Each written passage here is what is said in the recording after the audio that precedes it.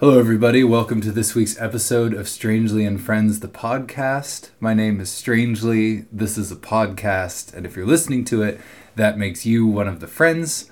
I'm also sitting here with another new friend from Norway. This is Nora. Hello. From Oslo? No. God, No. I wish. Oh. No. Well, I've already made a mistake. I'm on bad footing. You're you're now in charge. You are the boss now. Where are you from? I am from a city close to Oslo, but not that close. It's called Sandefjord. Mm-hmm. And it's 2 hours down, still on the coast to the left. Mm-hmm. Yeah. I have some friends who live on Skatoy. Scotty. Skatoy. Mm. Mm-hmm. It's a... Oh my gosh, I'm turning into Kenneth. Mm-hmm. It's a little island down sort of that direction from Oslo, Okay. just off the coast. Little tiny ferry.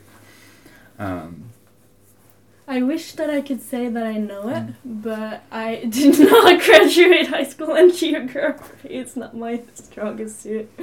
Well, and to say, oh, it's a little tiny island in Norway, like, there's so many little tiny islands. I feel like, I don't know if I'm wrong about this, but I think Sweden has like the world record on tiny islands or something.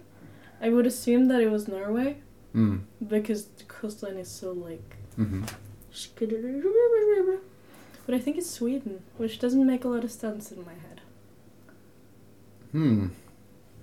Because Norway definitely has more coastline than Sweden. Yeah. Definitely. But I think Sweden has more lakes and shit like Come on, Sweden. How do you count an island? I think a mass of land surrounded by an adequate amount of water. So you define it by the amount of water around the land? Or is it how big the land is? This feels like a glass half full, half empty question. I'm not sure. I think that, at least in my head, it feels like there should be an adequate. Like, you can't call, like, some gravel, like, in a puddle on the road an island. But maybe Sweden is, just so they can, like... There's one record that they have. Yeah. And they really want to keep it. So they get a bit wacky with the rules, maybe. Maybe that's why Kenneth is all about throwing the sawdust out the back of the school to build more land. Have you heard him talk about this? No, what the He's fuck? trying... Out of the sawmill, he just throws it all down the side of the hill to make a new land called Kenneth Land. Is that a thing? Kenneth says it is. I trust him. He's my teacher. I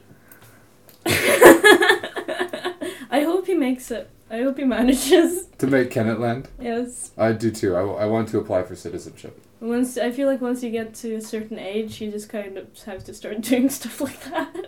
Yeah. Like making Kenneth Land. I think Kenneth started a lot younger than many other people do. Yeah? To do things like that. Yeah. So, Kenneth is my teacher in my bulk, but you're not in my bulk. No. Which is... But what does that word mean? Is that like a Fosen word? No, and I feel... Jesus Christ, I feel like I've had to relearn Norwegian since coming here. I have no idea what the fuck bulk means. I think it's just like the regular like main course like major that you're doing, but bulk does not translate in my head as anything except letters. Just a couple of letters together. Yeah, and I don't know if it's an acronym or not, but I don't think it is. They keep saying FNIF is an acronym, but no one here remembers what it's an acronym for. Do you? Felles nysgjerrighet, something, common curiosity, or something weak. The explanation you just said is exactly what everybody else says when I'm like, what does FNIF mean? So for those of you playing along at home, FNIF is spelled F-N-Y-F, and it is what the school has on the schedule for certain weeks and days where we are allowed to sort of pick our own topic to work on. So it's, I guess, a choose-your-own-adventure folk school learning kind of thing. I think it's the week where the teachers just get kind of lazy and they give us responsibility as a way to just kind of chill for a week straight. Fair enough. Yeah, which I don't mind. It's a good dynamic. Everyone gets to do their own shit. So what bulk are you in? I am in the self-sufficiency bulk. Which is called... Schulberging. Schulberging. Which... I don't know. It's a good word, I think. So, can you explain Schulberging for someone listening in the States? Because when a lot of people in the United States talk about self-sufficiency, I think they either picture sort of a farmer who grows all their own food, or maybe someone who lives off the grid and writes screeds against Walmart and builds bombs out of fertilizer. Sort of what was that guy's name? Ted Kaczynski? I feel bad, I can't remember. Ted Kaczynski, yeah, yes, thank you. Oh my gosh. Yeah, but I don't think I don't get Ted Kaczynski vibes from your teacher, Bjorn. No, I think he's a bit more live, laugh, love than Ted Kaczynski was, hopefully. But, I don't know. I think that it's interesting because I already studied agriculture. Mm-hmm. For me, the idea of self-sufficiency is it started out with that. Mm. It started with the idea of homesteading, off-grid life, just kind of like, it's very base level with food, mm-hmm. And being self-sufficient concerning food. So I studied organic agriculture for a few years. And then coming here was very interesting because self-sufficiency in the context of the school is obviously not just food. It's everything else that life has to offer. Mm-hmm. It's clothes, it's tools, it's tiny things that you don't think about, but it's all part of a big production line, and there's so many parts that shit. It's nice here because they try to give you a taste of everything. Mm-hmm. We make soap, we carve a lot of our own tools, or mm-hmm. at least that's trying to get us to do stuff mm-hmm. like that. Tanning, making leather, again, it's a lot of just basic necessities that suddenly don't seem so basic once you realize all the work that is behind them once it becomes manual and not just something that you can buy. They do and they don't. They do on the one hand seem more basic. Yeah. They seem less basic once you have to do them in all the steps. Yeah. But then they also in some ways seem more basic. I was talking about this while we were picking potatoes. Sorry, plucking. Plukke potet. This is one of I just learn all these lovely weird things in Norwegian, and one of the ones that I love is that potatoes are classed with berries in terms of how you harvest them. So in English we would say plucking berries or picking berries. Yeah. But we would say dig potatoes. Yeah. Oh my god. But in Norway, you shit. pluck potets. You also pluck jordbær or svartbær or blåbær. Alle bær. Pluck. I really haven't thought about that. I feel like there's a lot of stuff that I'm realizing about language, being surrounded by fucking 30 people who are learning the language. It gives a very strange perspective. And learning from all different directions. My roommate Elhwan is from France. Yeah. And so his conceptualization of how a sentence should be put together and sort of how to build something out of language is so different than mine. Yeah. Is different than yours, is different than there's a couple Germans here, and then whatever the heck Oliver is doing inside his brain. That man has a Duolingo streak over 400. Wow. It scares me a little. But yeah, I don't know. I think on one hand it's a good platform to be learning Norwegian, just because of how everyone's doing it, first of all. There's Norwegians involved, but also in the sense that also not in the sense that they're also the fact that it is so international, and especially with the other Scandinavians, with the Danes. Almost said we're lucky enough to not have any Swedes, but it's I've heard a lot of people complain about it being rather confusing at times, and I think it's going to be fun to see if people end the year actually speaking Norwegian or just they'll all speak Fosen. Yeah, Fosen. This Fosen speak. That thing, I don't know if this is something that you're aware of being a native Norwegian speaker, but Kenneth and Thomas they're the most pronounced, but a lot of the teachers here do this where they will be speaking and they will realize that they have said everything that needs to be said, and their voice will just fade out, and then they'll make a noise. Yeah. So Kenneth's is and Thomas's is yeah. It's like Thomas whispers the last word and then draws it back into his mouth. This is a thing, and this is I know of this. Also because I have spent a lot of time outside of Scandinavia and with people who are coming to Scandinavia, and it's something that people pick up on.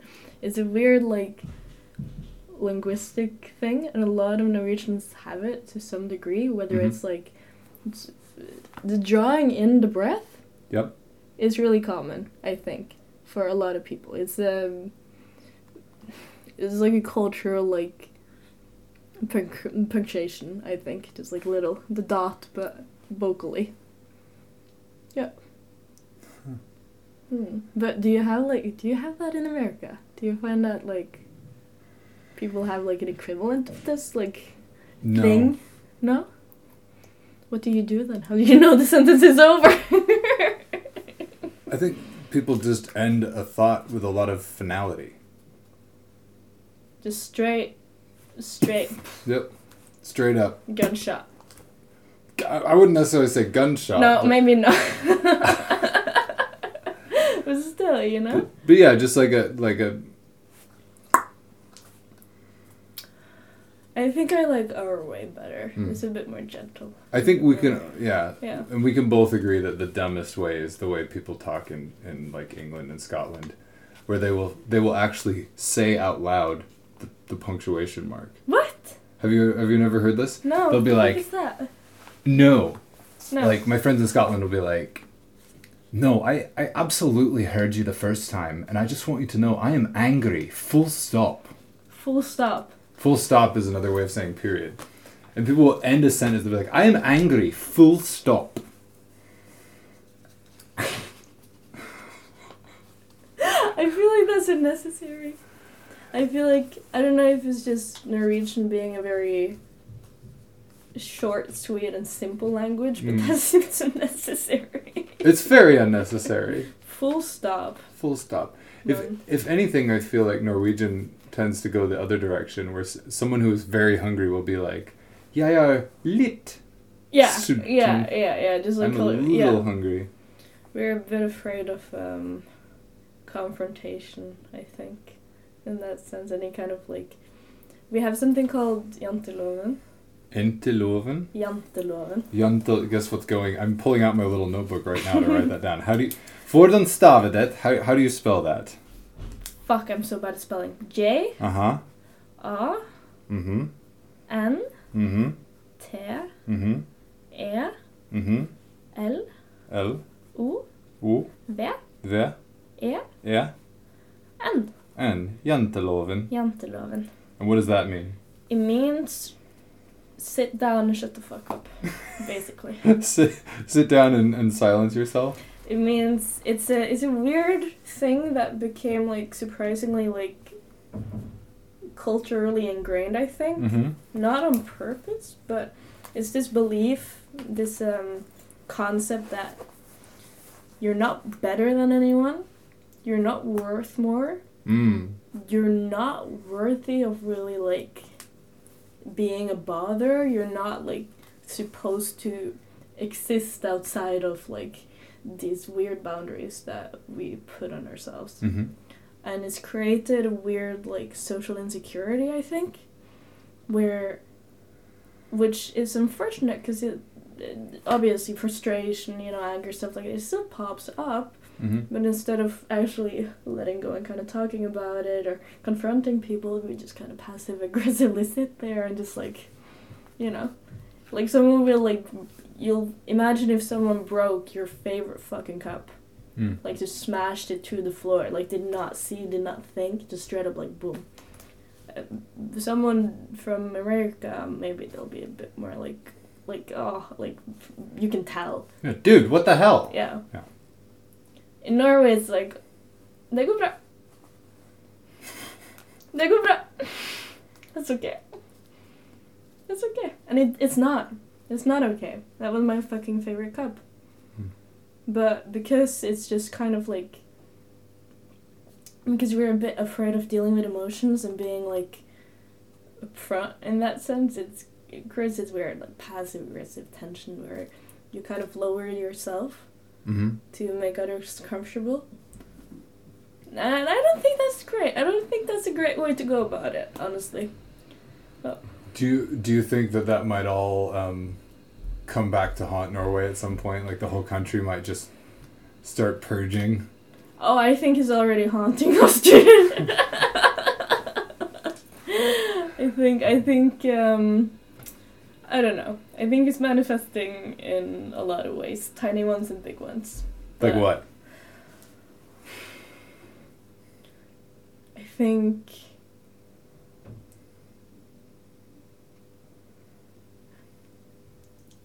Oh, that's interesting, actually, now that I'm reflecting on it. I think culturally we are a country that give a lot. And oftentimes more so at our own expense.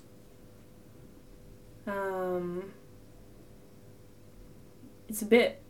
There's a lot of different ways we do this, but it's, I don't know, it's like...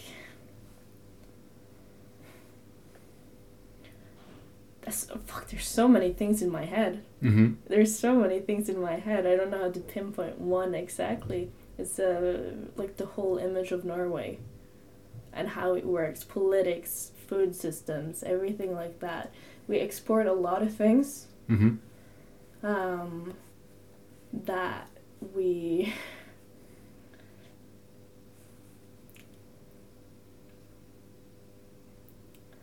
Jeg er språkforvirrende. I'm having language issues. Aren't we all right now? How to translate something that is almost a concept just into straight English. It's not easy. I'm struggling. No,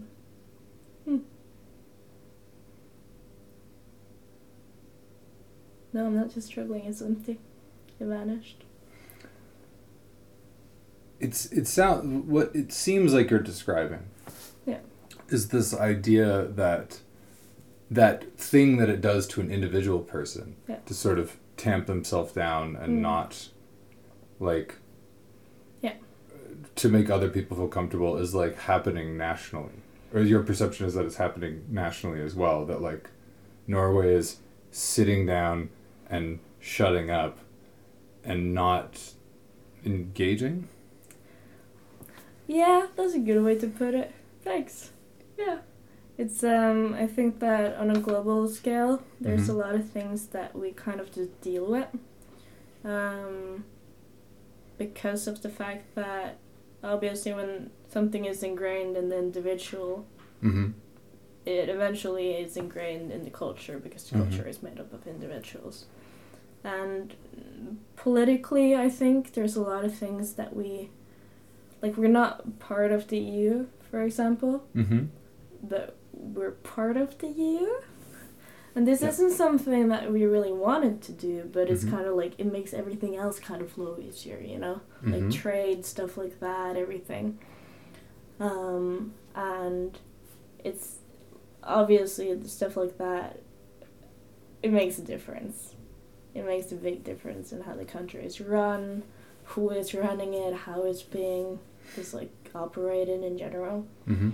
And I don't know. I think that there can be room for more confrontation, more aggressiveness, more being upfront about our feelings as a whole, as a nation, as individuals, just in general, honestly. Yeah. I think not being completely honest with how something makes us feel is eventually going to make it bubble up and explode. And I don't want to see that on a nationwide level, obviously. I don't think anyone does. Yeah. So yeah, there's some thoughts on that, I think. So, why are you at Fosen and not running a political party? Because politics... That's maybe a kind of a dumb question. But I guess just sort of to kind of... Yeah. You're...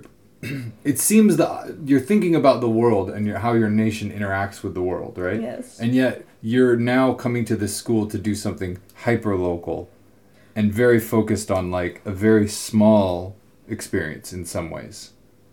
Because I don't think humans are made to think about the world objectively. I think that I spent a lot of hours of my life thinking about the world, thinking about Norway in the context of the world instead of just as Norway and what is happening inside it. Mm. And that makes you feel small. That makes you feel existential. That makes you feel hopeless. That makes you feel like you're not actually making a change, because on a large scale it's really hard to. And that's why I'm here. Because locally you can do so much. And you're seen, and your change is noticed, and you can inspire and be inspired, and it is healthier, I think, for the mind to focus on the smaller things, the simpler things. Not so much getting stuck on what everything else is going on and happening, and even especially when it's not obviously things that are happening in the world on a global scale, they do affect us. Mm-hmm. But I think that it's I think it creates like a certain kind of cognitive dissonance when you're walking around really worried and really thinking about stuff that you can't even feel the effects of, like, in the moment. Yeah, it's sort of like, I know that in my hometown, people will get certain people will get very excited to raise funds or something for an earthquake or a disaster somewhere else in the world. Because you see it on social media, it's very compelling, whatever. And it's like there are people starving, living, like homeless people or something, starving right here in our own town. Yeah. And I'm not saying that you shouldn't help something far away, but I think that's something I've been thinking about a lot here while I've been here at Fosen, is that there are things in anywhere that people are, there are people who need help that are right next to you. Yeah. They're part of your community. Yeah. And I agree with you 100% that I think biologically we're not capable of really coming to grips with the idea of there being a massive problem on the other side of the planet. Yeah.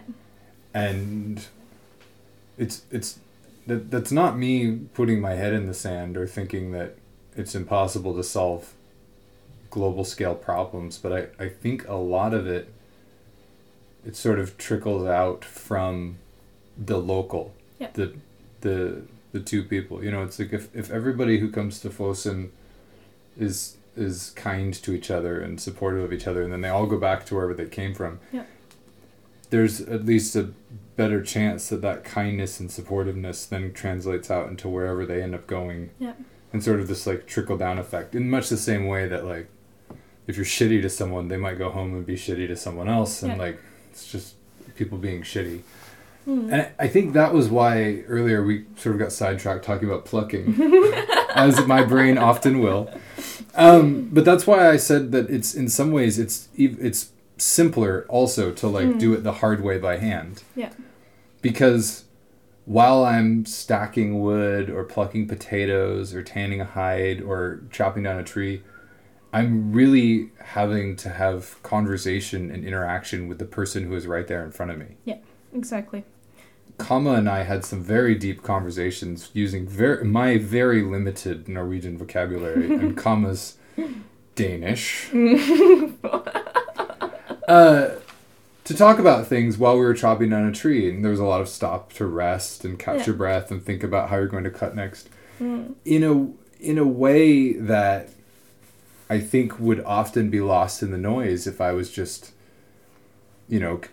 talking to someone on the phone while I was doing that or whatever. There's something very I can feel something very deep in my my lizard brain or whatever, in my heart, if you want to be poetic about it, when I'm doing these tasks with the person next to me, knowing that we're going to sail in a boat made from the tree we cut down, or we're going to eat the potatoes that we plucked, or we're going to fry up the mushrooms that we've gathered. Like, it becomes very immediate, and so my feelings about the person that I'm doing it with are very immediate as well, in a way that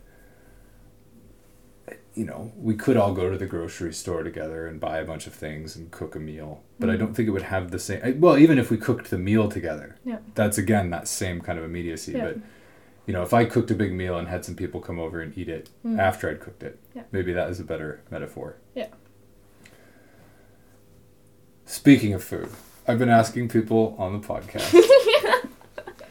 Okay, we got really deep for a second. Let's come back down. Good. Yeah. Oui. What has been your favorite food that we've eaten here? Oh my god. Oh shit, I think maybe... Oh, but it's so bittersweet because the food here makes my tummy fucking kill itself. Jesus Christ. No matter what it is, no matter how good it is, there's something that's just like... And it's hard to enjoy it fully knowing that it'll just hurt.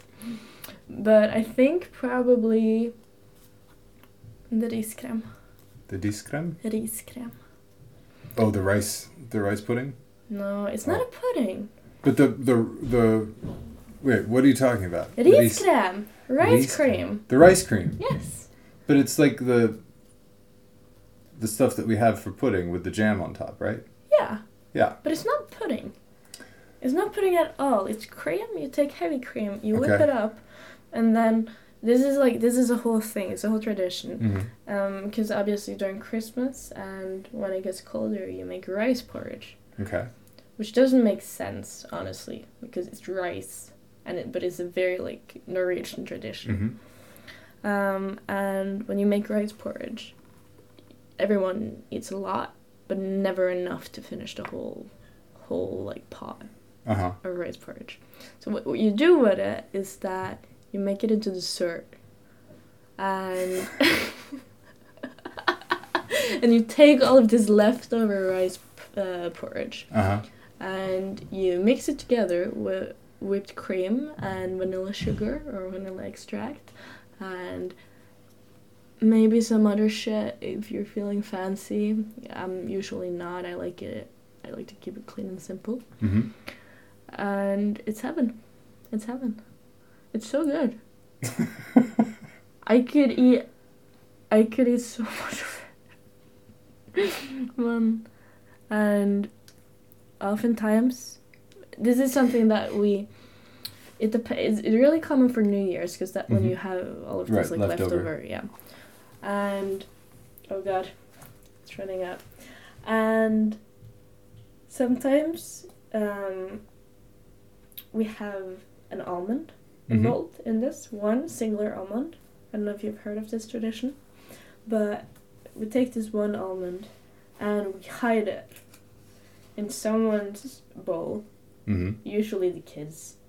But if you're if you're like good, if you're hardcore, you will just toss it in the pot in the fucking thing with the rest of it, so that it's actually up to chance, not just like your 5-year-old cousin who will get the pig. No, that's the real way. Yeah. Yeah. And if you're so lucky as to get this almond and not choke on it and die because you didn't realize there was an almond in your spoon, you will get a marzipan. I love marzipan. Yes. And it will either make or break the whole family vacation, depending on who gets it and how appreciative they are. There's a friend of mine who I think listens to this podcast sometimes. Yeah. And a friend of ours brought her a marzipan pig back from, what is the name of the city? It's northern Germany where they make all the marzipan. I've been there. I can't remember the name of it right now. There's like a marzipan museum. What? The marzipan city of marzipan. The one. Yeah. I feel like maybe it's called something with marzipan. It should be called Marzipanstead, and that would be the end of it. But I wouldn't even be surprised. Can we just say it's that? Marzipanstead. There. So let it be written. Last question for you. Yeah. I've been asking everybody, what is your favorite Norwegian word?